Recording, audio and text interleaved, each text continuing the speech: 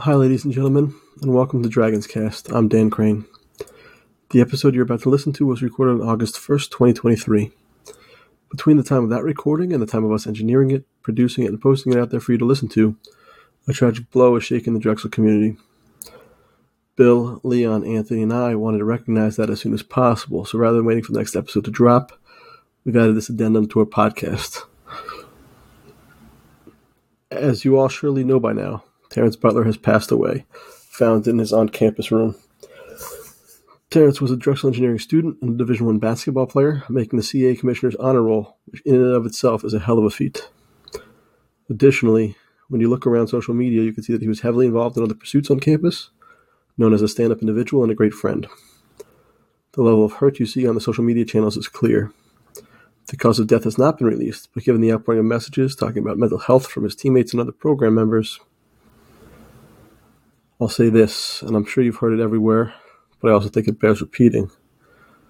Being a person anywhere right now seems quite hard. And study after study shows us that it's hardest on those people who are growing up right now. Social media, as useful as it is and as helpful as it can be, especially in times like these, is not real life. It's way too easy to see somebody's smiling face and assume all is well. But the socials don't, almost ever, tell you how someone is really doing. That takes being there, in person, talking and listening. Really, really listening. And that's not always timely or easy or convenient for us, but it is important. Spend time with the ones you love, even when it's hard. And if you know someone who is struggling and you really care, get there, be there, but find them the professional assistance that can really help. Not every loss is preventable. I didn't know Terrence. I maybe said hello to him once, but I know that he wanted to be a Dragon. I know that he wanted to be a Dragon. He wanted to be in Philadelphia, on that campus. He was one of us. And on behalf of all of us on this podcast, I want to express to his family, friends, classmates, and teammates our deepest condolences. The Drexel men's basketball team was one of only 5 teams in the country to see no one transfer out this season, which shows the tight-knit culture that has been building here at Drexel. This group of young men and their staff has now taken 2 devastating, unnecessary losses in less than a year. Lamont Butts and Terrence Butler, you're remembered, you're appreciated for everything you've given to our community, and you'll continue to be remembered for years to come. Thank you so much for everything you've given us. And to those who've had to live through seeing 2 lives cut way too short, we stand with you. We care about you. We don't care just about the jersey on your back. We care about you. And we wish you the comfort at this time. Thank you for listening. Here is this week's podcast with special guest Paulie Loscalzo. Welcome to Dragonscast, a podcast brought to you by DACPAC alums. With me today, I have Bill. Hey, guys. Anthony. How's everybody doing? And we have a special guest today, Paulie Loscalzo. Is that? Yep. Yeah, all right. There you go. Hey, Paulie. Welcome to the podcast, man. Hi, thanks for having me. We're having you on because you've been writing some amazing articles over at the Triangle. It's been, I don't think I've visited the Triangle website this many times, and since graduating, I think I can say, consistently at least. So your articles have been a pleasure to read. But before we get into that, I think we wanted to kind of introduce yourself a little bit, give us a little bit of background. How did you end up at Drexel, and how did you get into kind of the whole journalism gig? Yeah, so I'm Paulie. I'm from Long Island, New York. I'm a second year at Drexel, legal studies, sports business major. So how did I end up at Drexel? It's kind of actually basketball related. I was between Drexel and Seton Hall in 2021. Obviously, that was the year Drexel made March Madness, but kind of how I was dictating where I was going to go was who went further in their conference tournaments between Seton Hall and Drexel. And I can't say I knew anything really about Drexel basketball before that year, but then they obviously ended up winning the conference. Seton Hall flamed out, and I was like, all right, guess that's where I'm headed. So little did I know kind of the past performances of both of those schools, but that's how I ended up here at Drexel. And then got here. The Triangle was kind of making its comeback as I was a freshman. Really came back kind of in force last spring when I was a freshman. and kind of didn't think too much of it. I'd never been into journalism or anything like that. Never done anything with paper before. But then I was back home on Long Island for the summer. I was working a landscaping job and I needed something to listen to all day. So like I'm a big podcast guy. I went through a billion podcasts. Then I was like, all right, like Drexel basketball. I'm trying to figure out like any podcasts going on with that. Because I had gotten pretty into watching the team and everything throughout my freshman year. And so found, of course, Dragonscast podcast, started listening a lot, got into it, and I was like, I just would like some more Drexel basketball media out there. And so when fall term came around, I was like, all right, I want to, I guess, be that, like, kind of fill that gap a little bit to the extent that I could. So applied for the Triangle, joined in on the sports section. We had a great editor at the time, shout out for Sham. But then as the year went on, I became editor with another co-editor, Tori, and now we're here. Oh man, that just shows like direct Drexel basketball success leading to admissions. We didn't even go that far. Just making the tournament, and we got one right on the hook. Nice. That's a great story, Paul. There were several things you said there, Paulie, that just like warmed my heart. Yeah. Like I just like, that picking your school based on success of the basketball team, who would have ever suspected? Certainly none of us. And just like, finding our, this podcast, which is great. And, it's just a great story. I was smiling throughout everything you said. Yeah, and then I did like a half-second research also, and when I was looking at Drexel and Cam Winter from Long Island too, so I was like, all right, like Long Island ties, successful basketball team, thought it was all going to be great. And you didn't put in a notice to transfer after watching us get drubbed up there back in December. I guess Yame Butler, convinced you to stay in that game. Yeah, no, I remember watching that game. I was home. I was watching that game, and he was the only good thing from that entire game. National TV watching us get embarrassed. Yeah, I was in like row 2 watching us get embarrassed. I wasn't too happy about that either. And it only took us another 2 months to see him in action, so it was good. Yeah. I don't know if you want to go into like the comeback of the Triangle. Like how much I don't know if you were involved in that or if you just know the story about it or what kind of went on there. Yeah, so I wasn't really involved at that point. I kind of, I guess if you want to call it like the resurgence, then I was right after that. So really it was just like a very small group. Kira Santos, she just graduated. She was a senior. Casey Ruka, who's the editor-in-chief right now, and then a bunch of other editors who kind of started school before COVID and knew what like the Triangle was supposed to function as before COVID happened, and then them trying to restore it in the post-COVID era. So then, I kind of hopped on once we were really trying to kick things off. And so I've seen some of the, success and failures that we've gone through lately, but mostly just been a lot more success. And I did not do any of the hard work that all the older people than me did. So. In terms of like the articles that you're writing, are you driving those yourself? Is there any other input from anyone else? Like, I just think the topics that you're covering specifically with the NIL is, very, very important. So how is that kind of being driven? Yeah. So me and my co-editor, Tori, we kind of made the decision when we took over as editor editors that we wanted to make it really Drexel focused and Philly focused because we do kind of have that niche here. No one else is really writing too much about it. And so just kind of having the opportunity to be the closest ones to Drexel sports and being able to cover it. So that's kind of what we wanted to do when we took over as editors. And so all the topics are coming from Tori and I, and also I will say the NIL article in particular, we had a freshman writer that was like her second story she ever wrote, Janine Jin. She did all like the research, all the like real legwork for that.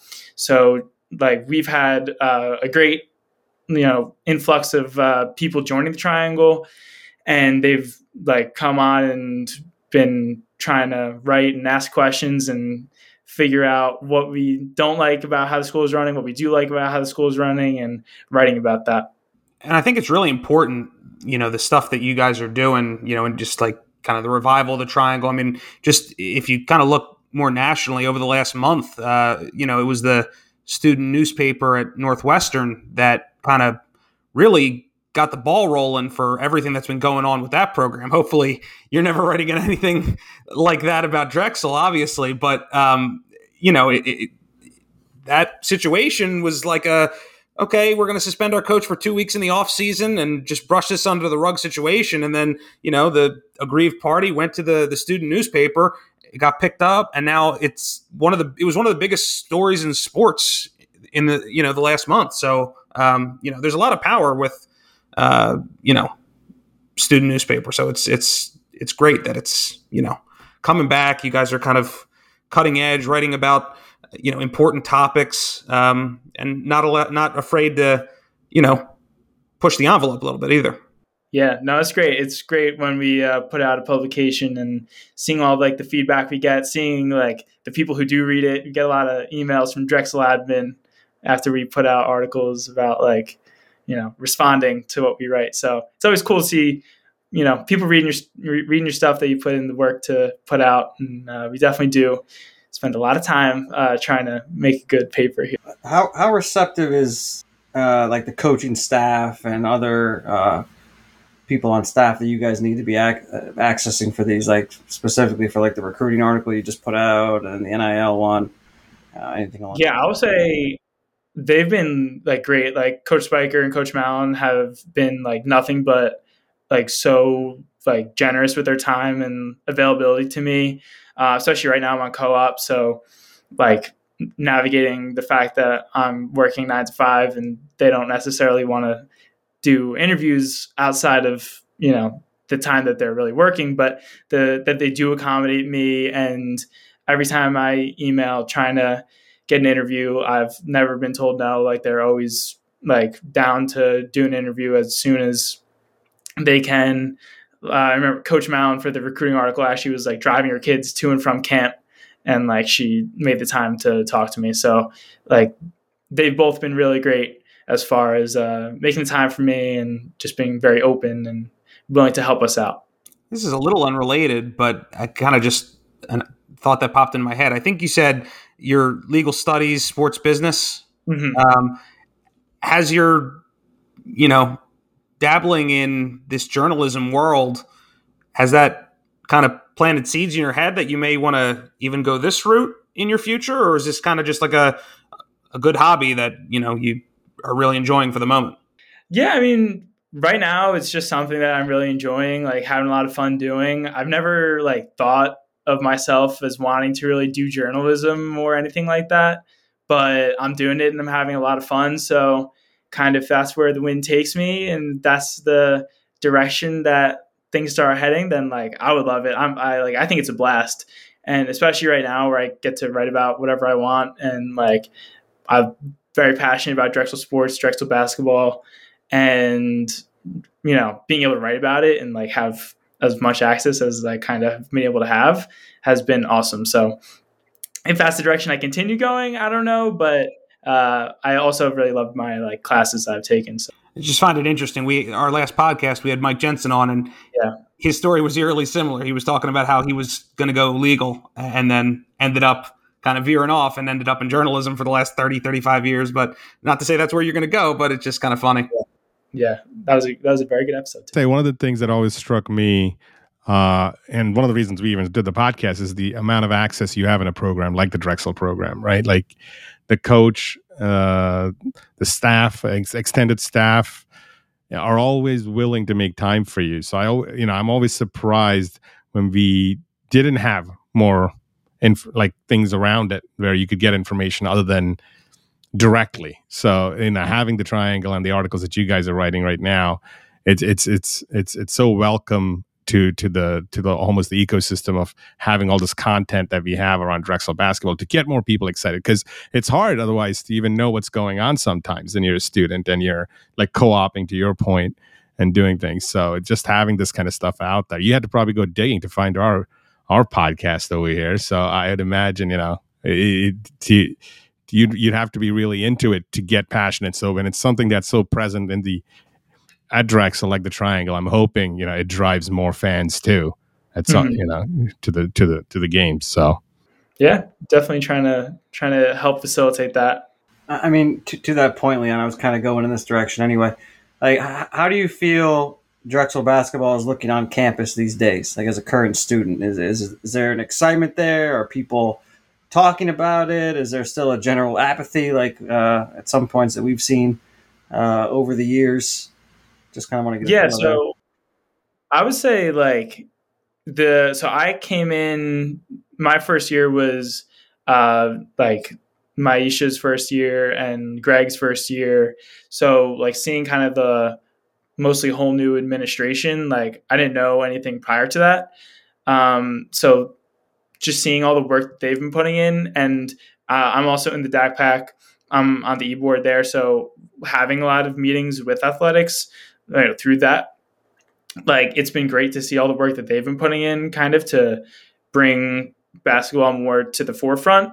And I would say from like my perspective, between my first year and my second year, like it was a world of difference, and maybe like COVID had something to do with it. I don't know. But I remember going to basketball games and just being like, this is the most depressing thing ever. Like there's like 15 people here and it's quiet, and like it could be a great game, but like it's hard to get into it or like even know it's a great game because it's like, who's here and who's really caring. And then coming this year, where even just some like regular old games, I felt like we got a great turnout with like a pretty lively crowd. And, seeing that difference was awesome to me. The Charleston game, the Penn game, like all of those games just really stand out to me as getting the campus very energized around the team.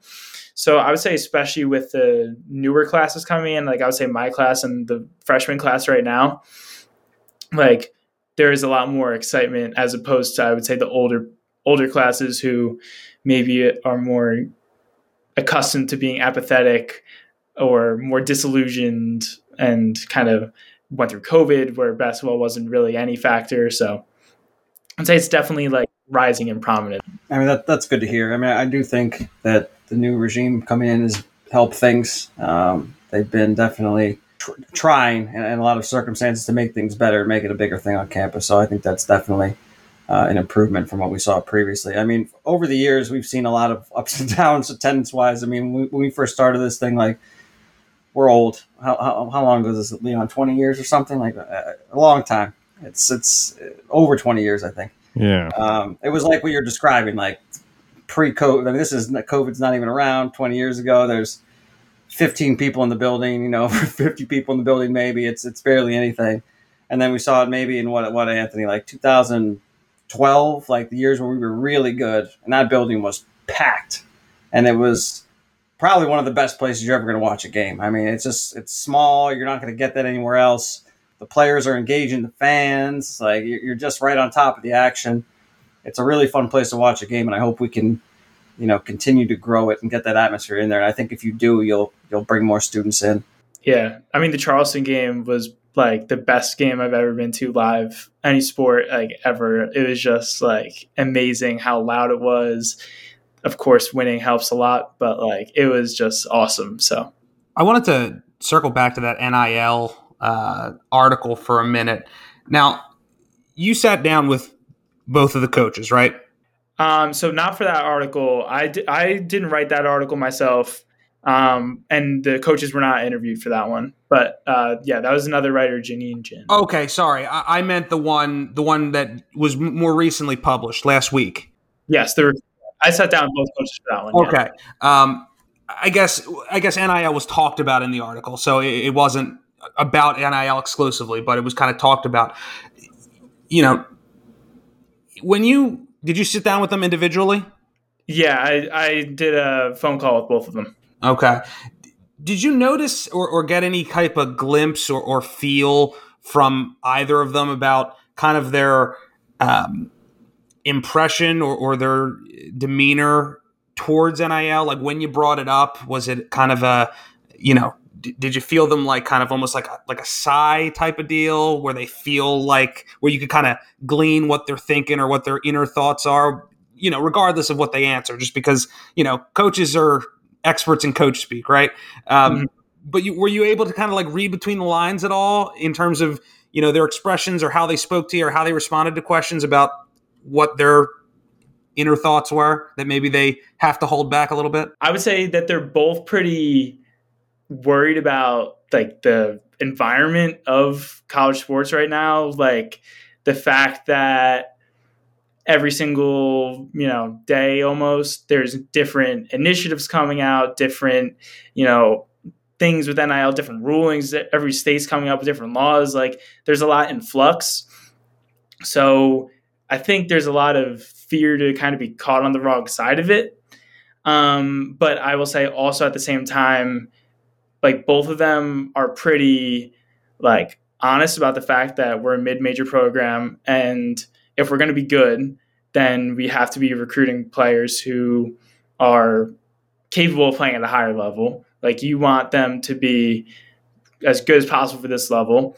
And then the issue comes that if a player stands out here, there's always going to be an offer to go somewhere higher where maybe they're not a star or anything like that, but there's going to be a tantalizing NIL offer somewhere else, or someone's going to dangle a carrot at a better or a higher major school with maybe more money, and that will be the incentive for players to leave rather than if a player has any gripe with our program. So like the coaches are very proud of the program and the culture that we have here, but there's, I guess, always going to be a point where culture can be outweighed by money, and there's not always something you can do to avoid that. Yeah, and I think no matter what we do with NIL, you're not going to be able to compete with some schools. It's just not going to be possible. But I think you got to be able to compete with schools in your own conference. You have to be able to compete with, maybe the lower tier, bigger schools. I mean, like you see, like someone like Aaron Estrada. I've heard some absurd dollar figures there where he pretty much had to go. I mean, we're in like six figures for sure. So I don't expect us to compete with that, but more like someone like a TJ Bickerstaff. I'm not sure how much he got to go to Boston College, but I'm sure it wasn't in the six-figure range. So I think we need to get something in line with that. I know Charleston's already doing this. They're poaching people from within the conference. They picked up Frankie Polisi, right, who was on Stony Brook last year, and he's going to be playing for them. So, that's where we have to be. Hopefully we figure out a solution. Yeah. And I think that the administration kind of recognizes that too, and think that they're working towards getting in that direction, maybe a lot slower than I guess me personally would like to see. Like I'm like, come on, we're falling behind, but I think everyone kind of knows that that's the direction that we're going to have to go at some point. And somehow, amazingly, we still didn't lose anybody this year. So yeah, I don't even know how that's possible. I don't know if that'll ever happen again. But it's I mean, when I talked to Spiker about that, he wasn't as really surprised as I was. I kind of framed the question like, isn't that crazy kind of way? And he was like, no, like, he pointed out like we've only lost 2 people to the transfer portal in the past 3 years. So, the whole time that kind of it's been an option for the players, he hasn't really lost anyone. Certainly not anyone that's, going to break down the team or the core of the team as of right now. And so he was pretty like proud of that, and just that maybe like, I guess it wasn't as much of a surprise to him as it was to everyone else. I mean, he knows the relationship with the players too better than any of us. So I mean, it's definitely a win. I just, with so much money flying around, it's hard hard to fathom that if you have a guy who's really good, you're going to be able to keep have some kind of crazy sales pitch. I don't know what sales pitch would beat, 6 figures going somewhere else. But anyway, yeah. I don't know. I think we can probably. You guys want to jump into the updated rosters over here now that we're talking about bringing everybody back. The team put out the rosters. I don't think there was anything crazy on either side. But we definitely saw Terrence Butler's no longer on the roster, even though he seems to be still with the team. I think that was pretty much the only one on the men's side that I saw. Did anyone else see anything on that one? We have a pretty set roster otherwise from last year. Yeah, no real surprises on the men's side. Yeah, the women's side, there was more shakeup. I don't know, Anthony, if you want to take us through anything on there. The only thing that really threw me was we had a player who I didn't know committed. But go ahead if you want to. Do you want to touch on that at all?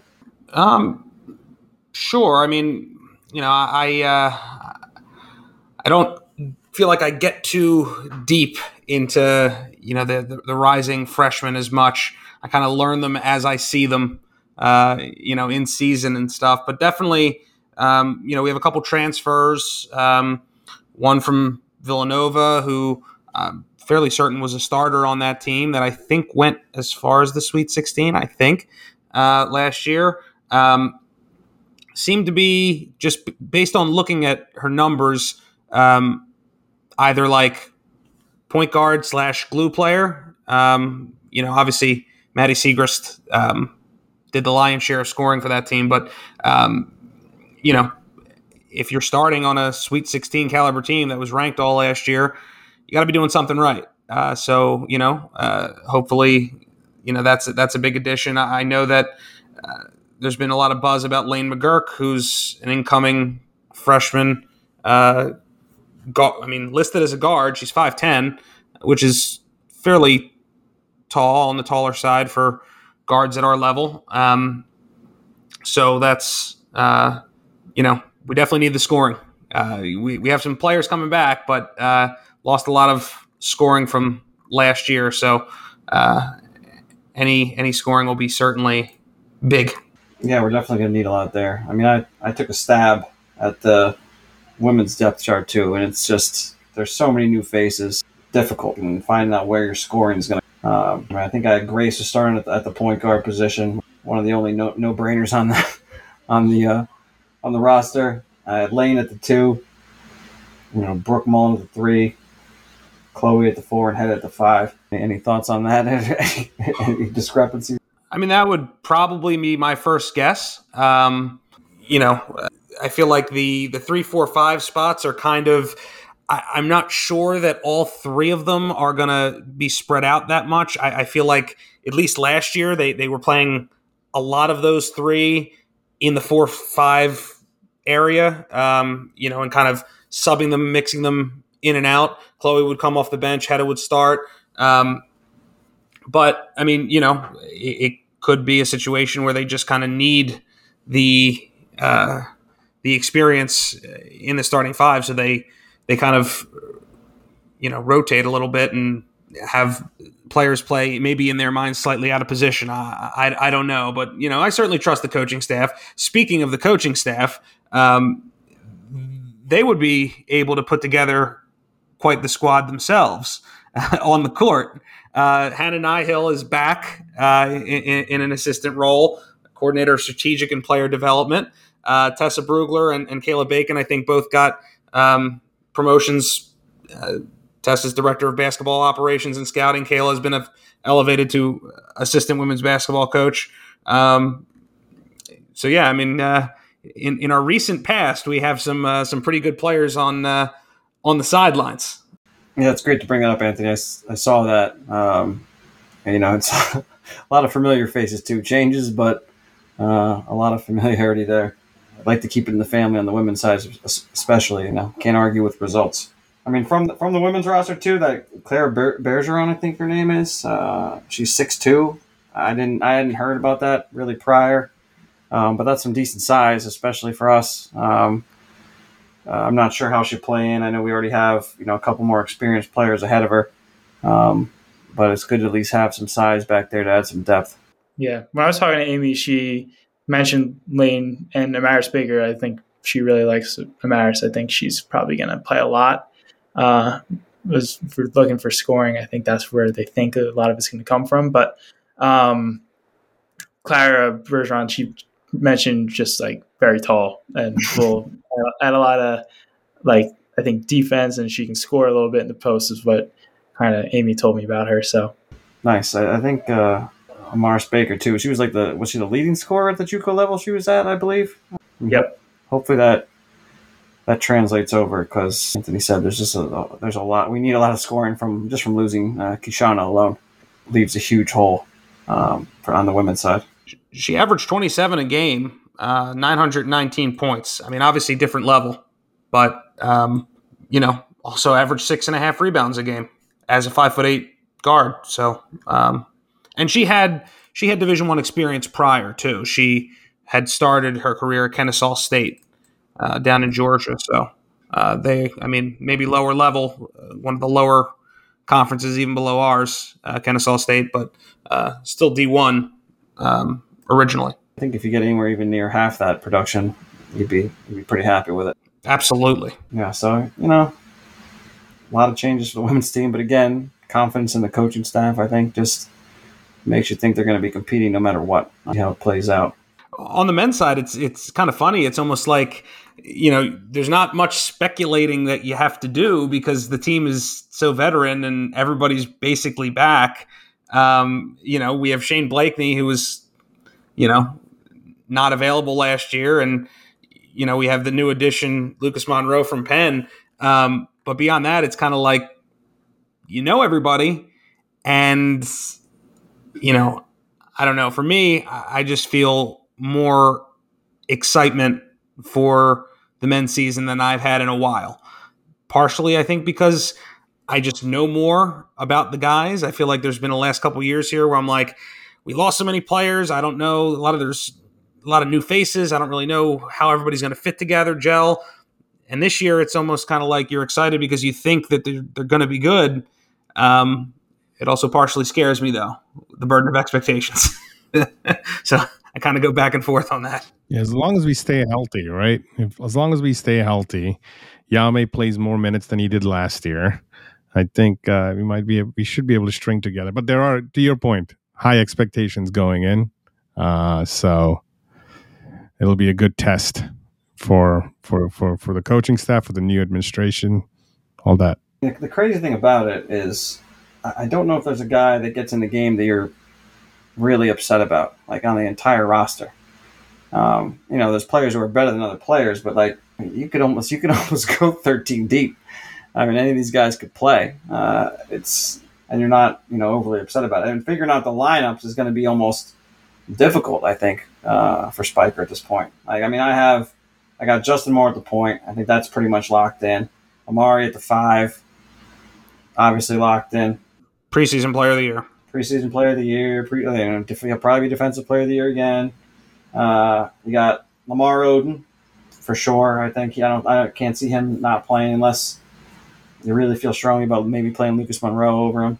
And the other ones you got House, Butler, Oakgross, and Blakeney. And I forget about Jamie Bergens too. I mean, Bergens will probably back up Justin Moore and play some too as well. But it's just so many options. Who do you guys think would start this year if you had to go with your own personal starting lineups, or who would be the best starting lineup you think we could put out there? We can go around. How about Paulie? Go ahead. Sure. So I think just looking at the depth chart you put out, the only thing I would really change is I think Horace Simmons is going to play like a ton more. I think Spiker, when I talked about him, like he loves him. I think like he said he's been routinely one of the best players in practice. And I think from my perspective, he's a guy who I think he had an offer from Marquette at one point. Obviously he had a kind of weird recruiting roller coaster of, teams being interested in him, but very, very good player. So I think the fact that he's here right now, you're not going to want to keep him on the bench, and you're going to want to let him play and keep him happy, I guess, to that extent too. So I think he's going to play. I wouldn't be surprised if he's, starting at some point. But then again, yeah, Justin Moore, I guess Luke House, Yame, Lamar, and Mari feels right, but I think at some point Luke's probably gonna lose some minutes. I would have to think, even though I don't like exactly Spiker's kind of guy, but I think at some point he's probably gonna come off the bench, is what I would think. He should be coming off the bench. But go ahead, go ahead, Anthony. That's a breaking news update right there by Paulie. I don't think any of us have really been thinking that Horace was going to be, forget starting. Playing much. I like Horace Simmons. If he's good enough to even come close to starting, or even if he's commanding significant minutes, we're going to be in really good shape. I mean, there's so many guys that if he's beating out all these experienced players, that puts us in a really good spot. I don't know if he's going to start or anything, but just the way that Spiker talked about him, and just in my opinion, you got to let him play if he's highly touted, and if he's good enough, they got to let him play. Even though it is tough with all the veteran people, it's hard to leapfrog them. And I kind of did talk to Spiker about that a little bit, and I think it's hard, but if he's good enough, and I think they do think he's good enough, he's going to play a lot. All right, I don't know if that's what Spiker had trouble with Yame too. Like at one point, we're all like, well, what's going on here? Why is this guy not playing? Every time he comes in, he was in Seton Hall for 10 minutes and scored 10 points. It's instantaneous. Every time he comes in, he's scoring. So I know that is hard at times when you have these vets who are out there for a long time, but I think you have to play the best player. I mean, I know I have Luke House in my depth chart, but that wouldn't be my ideal starting lineup. But go ahead, Anthony. Before I give my starting five, I wanted to pose a question to Paulie, just because we went through it on a prior podcast. But who would you pick as the captain of the team this year? Not necessarily who you want, maybe who you think, or who you want too. I mean, you could give us both if you want. I mean, I would probably lean towards Justin Moore. Just he does seem to be obviously Amari is going to be the best player, but Justin's probably going to be the most important player as far as second option. And last year, especially when you saw if he was playing well, he would take over games. It was something great to watch. Charleston again, that game, him and Amari, two people took over the game from an awesome team. So, and I think just, Philly guy, I think that kind of helps. Got a little bit of a standing to him. I would lean towards him. Yeah. I mean, if he can, everybody is hoping that he takes a sophomore leap on the court. But certainly if he could take a next step as a locker room vocal leader, that would be good too. I mean, when your point guard is kind of your emotional leader, I feel like that, some of the best teams, that's kind of the way they're structured. So that would be cool. And I think he has the demeanor. He has the personality to be able to do that. I mean, I'm not saying it's necessarily this year, but I do think that, he's a guy that could be kind of heartbeat of the team type of thing. But as far as my starting five, I would go Justin at the point. Of course, Amari at the 5. I would do Yame at the 2, I guess /3, depending on how you want to do it. Probably Lamar at the 4, and then the 3 is tough. I mean, there's Mate, there's Luke, there's a couple different guys that are veteran. I mean, Mate's a guy that if he ever becomes more assertive and can shoot the 3, maybe. But I mean, I would say probably Luke between the two of them, just because I think he might be a little bit more of the coach's guy. But certainly, I think that might be where we start. But I don't necessarily know that that's where we're going to finish. If a guy like Blakeney, if a guy like, to your point, Paulie, Horace Simmons, steps into that role, I'd applaud it. And I think it means we're in great shape. But what do you think, Leon? Yeah, it's hard to actually change the roster you picked there because going in I think Okro's played so much better coming off the bench that I don't think I want him starting. So Luke House also has that hustle mentality that you kind of want in as you begin a game too. So I think with I don't know what the update on Blakeney is. I'm hoping he's coming in fully healthy this year, and he's been having good practices. But I think that's the only thing maybe I can see. But I doubt that the first game of the year I'd see anything other than Luke House in that position. And I feel like every other position that you mentioned, I can't argue with it. Right? Lamar Odin's gonna start, and Yami's got to start, and the other two are like, come on, shoo-ins. Justin, you're not playing Justin and Amari Williams every game or starting them every game. So nothing exciting, unfortunately. But I'm hoping, and like we said, I think that is the spot on the team on the starting roster that I think you have the opportunity, if you're one of these other players, to really fight for and kind of change, get in there. So, but have you heard anything about Blakeney's progress, Paulie? Or yeah, he's good. Bill, you got a different roster? Or you're gonna? I had the roster I had, except I did have Blakeney starting originally, and then after thinking about it, he was coming off of injury. Talking with a couple of people, it seemed like maybe he won't be ready to go. I think if we want to hit the higher ceiling, Luke shouldn't be starting at some point. For me, that's probably Blakeney, but it could be somebody else too. Like maybe it is Horace Simmons. I don't know. It could be someone, but Luke should be coming off the bench. Okro should be coming off the bench. More effective coming off of there anyway. So yeah, I mean, there's so many lineup options that Spiker has. The depth is it's crazy. It's probably the deepest team we've ever had. So it'll be interesting to see what type of lineups he changes up. Based on different teams we play or however he wants to handle it. He just has a lot of options. Should be a fun year. Hopefully we can match the expectations. Do we want to touch on the schedule? The schedule is pretty much complete at this point. I think we don't have the dates and times yet, but I think all the opponents are laid out. I think one of the most recent additions was Bryant, which I believe we're going up there to Rhode Island for that game right before the Christmas holiday. They come back the following year. I'm trying to find the kind of the working list of all the games. Some of them are escaping me. I know, we have the Bob Hugginless West Virginia Mountaineers. I'm saving the Big Five for last here, but the West Virginia one is the one that I think we really need to. I mean, besides the Big Five ones, the West Virginia game is one we have to go out there, and if we really want to be serious about being really good this year, we have to show up in that one. I mean, you don't get a lot of chances to take down bigger opponents, and I think they lost some people after Huggins left too, right? So, that's they did. Not going to be an easy game by any stretch of the imagination, but that'll kind of show us, where we're at. We have a experienced team, a lot of expectations. You go play that game.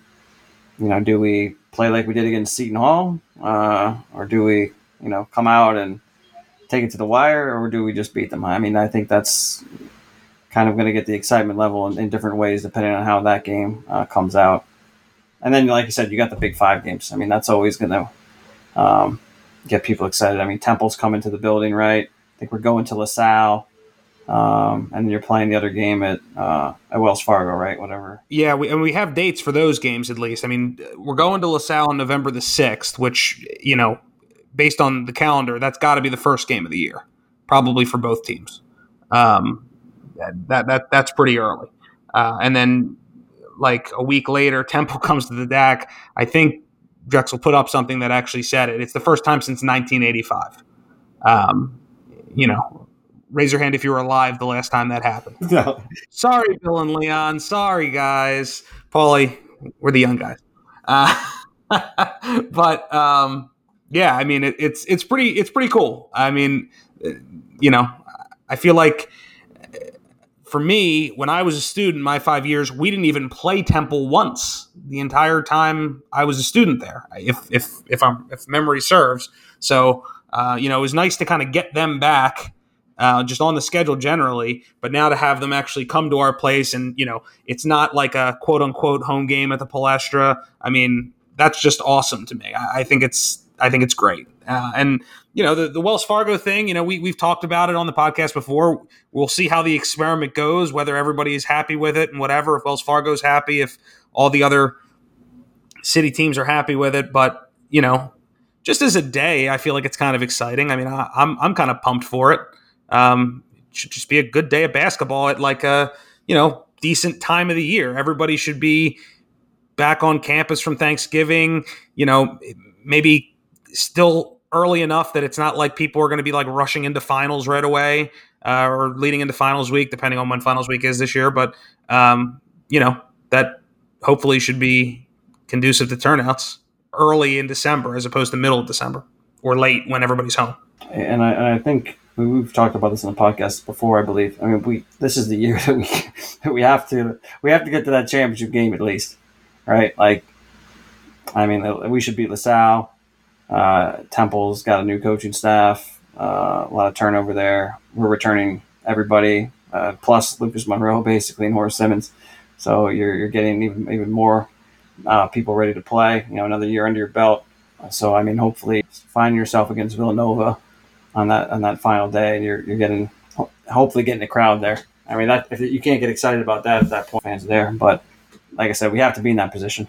If anything other than that, I think is disappointing from that little stretch of game. And just for the student turnout, I mean, general attendance, obviously, but for student turnout too. If we get a win against LaSalle, beat Temple at home, and then say we play Villanova and have like a good competitive showing, even in defeat, I think that would go a long way to making significant strides for turnout as we get into conference season. I mean, it's the one thing about college basketball that I always kind of, lament is just that, like, you get all geeked up and, the season's going and then conference play starts and everybody's home.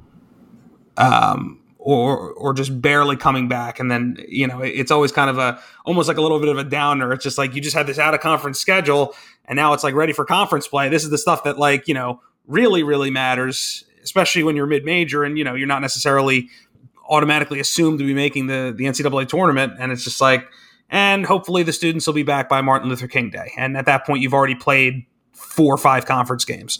But, if we do well in this new tournament, maybe that'll convince a couple people to stick on campus a couple extra days to watch a game or come back from Christmas break a little bit early for some games. To that same point, Anthony, though, like getting people to the Wachovia Center, are we going to bust the deck back over there? Like how people just There's no money for that, Bill. There's got to be money. It's got to be money. It has to be. Subway tickets are expensive.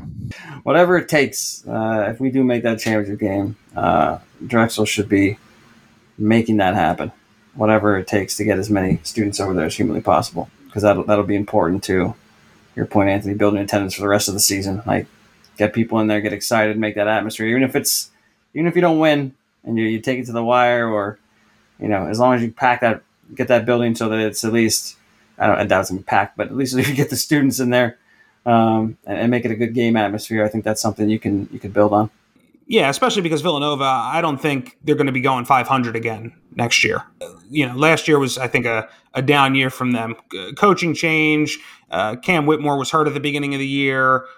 Just transition all around, but I'm pretty sure they're going to be pretty locked and loaded next year and should be competing towards the top of the Big East. So, no shame in losing to them, especially since they play several games at Wells Fargo every year anyway. It's almost like a home away from home for them. I would imagine it would be mobbed if we were playing them at Wells Fargo. It would feel like the old Richmond Coliseum days, probably.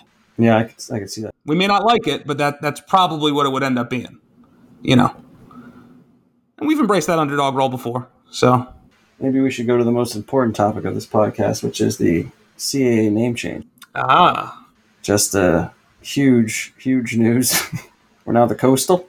Coastal Athletic Association. I mean, does anyone care? This is, it's just okay, fine. it doesn't really change anything. It seems like it's too close to the ACC, maybe, but it was just the reverse of ACC anyway. So, yeah. Yeah, I mean, I generally just hate change as a rule. So when I saw it, I was like, But ultimately, I don't really care. Some people will call it virtue signaling, which maybe it is. I mean, whatever.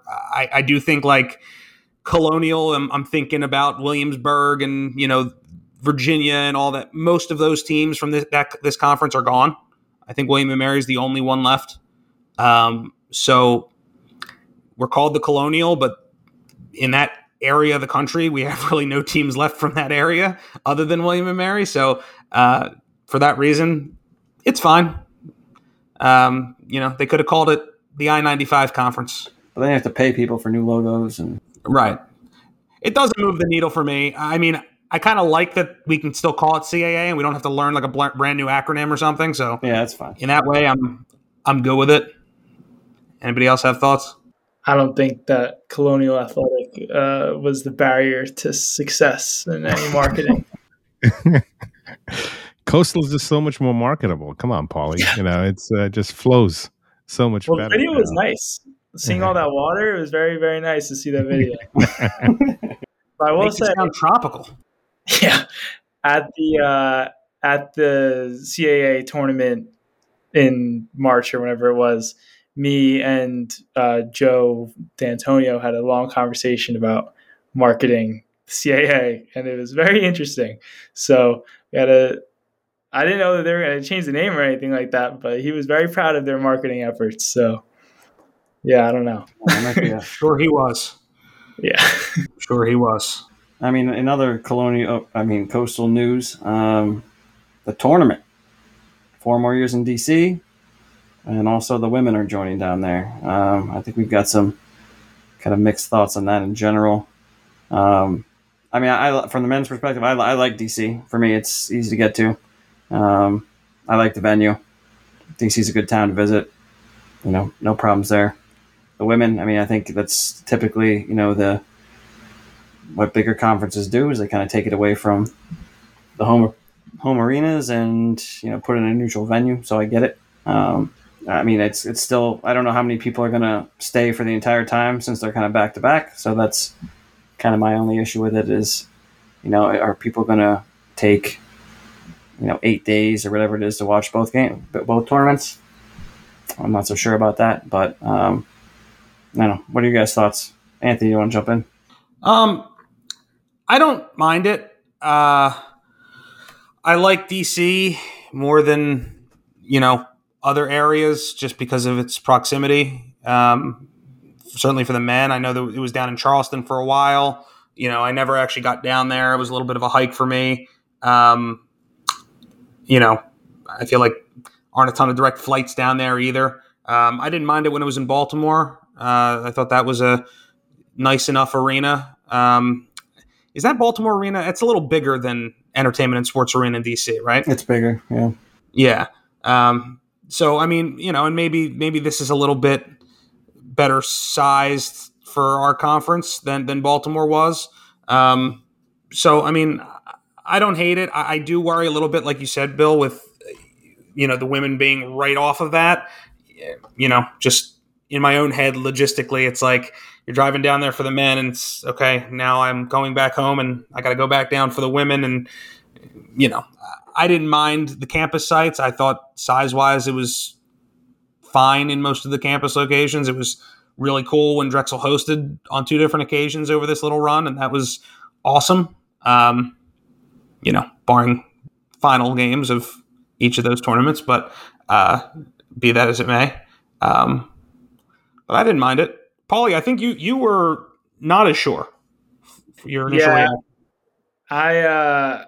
I didn't love it, but I guess I don't really have too much of a frame of reference. Like I never been to a conference tournament elsewhere, so maybe it's just, the way it is. But I thought the past 2 years I went, especially from a Drexel student's perspective, we had to bus down there every day. So like kind of doing that was a little bit draining, and, dealing with school rules and everything. You have to leave a certain amount of time in advance. So it's a whole mess getting down there. It kind of sucks a lot of the joy out of it.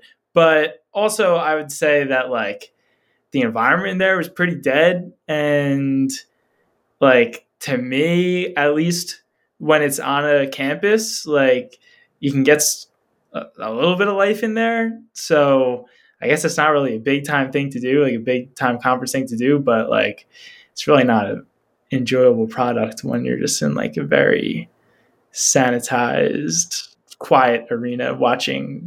I totally feel that. One thing about that arena that I don't love is that one of the sidelines basically has no seats. It just kind of it hurts the ambiance of it. You envision like a bowl where the crowd is around the entire court, and it's like one whole side has like press row, and then there's that little suite kind of up top, but there's like no fans over there. And some games there may not be fans on the side with the seats either. But I kind of don't love that about the layout of the building. As far as the busing back and forth, that's something that I know we've talked about a bunch. And that's not a conference thing. That's a Drexel thing. Back in the day when the tournament was in Richmond every year, we would bus down, but we would stay there. It was part of, the DAC Pack trip down. We got hotels for everybody. And it actually really enhanced the trip because it was just camaraderie and, everybody's bonding and having fun and hanging out, and you're there for the duration. Sometimes that duration was one night, unfortunately. But, certainly like my senior year in 2012, when we went to the final, we were there for like 3 nights and it was a blast. I mean, it was in Richmond and we played VCU in the final. So the place was rocking, obviously. But totally get what you're saying about the busing back and forth every day of the tournament. That needs to change. I don't know I don't know if it's a DAC Pack thing. I don't know if it's an athletic department thing or a university thing. Going back and forth, like you said, it's going to sap all the joy right out of it. Even though it's not as far as going to Richmond, being on a bus, however many hours every single day, back and forth. I mean, that's a hard sell for students unless you're like the most diehard of diehard. So yeah, I mean, absolutely. If that changed and you guys were able to go down there and, you got hotels somewhere in DC and, you could go out at night if you were of age or even maybe if you weren't, that's something that, made the trip. It was something you look forward to every year. Much harder to look forward to something like that when you're just sitting on a bus for 6 hours a day and just watching 2 hours of basketball in between. I was just going to say, it's a Drexel thing. DAC Pack and athletics both don't want it, but it's a Drexel SAFAC spending rules that are kind of putting us in that box. We got to talk to like Greg about that or something. Something needs to be done there because, I mean, I think that's one of the reasons we're here. Like, I think those trips are probably why this podcast exists. Like, I mean, we were before Anthony's time too, so we're down. I think was it the second year we went, Leon, to the tournament. Yeah. We went to the finals, and again, it was just like probably one of the best memories I have from Drexel was that experience. I mean, you're hanging out with all the fans, you're watching the games, you're getting excited. There's prank wars going on. We were just hanging out all over the place. It was a lot of fun. And I can't imagine that if we had driven down, watched the game, bussed back, and then having to think about going back for the next game even. I don't know how that gets you excited. So, I mean, to Anthony's point, that has to change. I don't know who we have to talk to there, but something has to be done about that because I think you want to get kids excited about it. Even if you lose, stay the night. Enjoy yourselves down there and then come back. I mean, that's going to go a long way to keeping fans. I mean, I seriously don't think this podcast exists if that trip, if those trips didn't exist. 100%. See if there's anything else that we wanted to cover. You want to mention Kishana with the Canada stuff? You know more about it than I do, honestly. Yeah, I mean, Kishana has been, representing Canada in 2 different events. A global jam, the basketball event tournament. I think they brought home the silver medal, and then she could 3-on-3 basketball event. I think down in Chile, which I watched one game. It's a very interesting style of basketball. I don't know if you guys have had a chance to take in any of these 3-on-3 events. It's just very different. It's a much shorter shot clock. It's super fast paced. I tried to tune into one game like 20 minutes in and it was already over. I mean, they're rapid fire. They won the last round of it. It's hard. It's kind of hard to follow these things. There doesn't seem to be a great website about it. I was kind of following, on Twitter and or X, whatever the hell it's called now, and then Instagram. So yeah, I mean, I think she was performing well. It's good to see her suiting up for Canada. I mean, we know she can compete at a high level. It'll be interesting with. I think is the Summer Olympics coming up next year. Next year in Paris, yeah. I think it'll be interesting to see if she can make one of those teams for Canada. I would think she's got a shot, and we'll see how that goes. I mean, well, the Drexel alumni shout out for Keishana Washington. I think got another one, right? Chris Donovan over here with Philadelphia Union. I know it's a different sport, but fun to see another Drexel alum. Scored his first goal. Yeah, scored his first goal. Good stuff. Even though everybody only cares about Inter Miami now, probably anymore. It's maybe we'll see Donovan versus Messi, and we'll be able. There you go. That. I've seen Damian Lee versus LeBron, so we gotta get something on the soccer field too. But no, I think Paulie, we really appreciate you coming on. I think you gave us a lot of good information, and we look forward to seeing more from the Triangle. Yeah, thank you guys for having me on. A big fan and excited to keep on listening.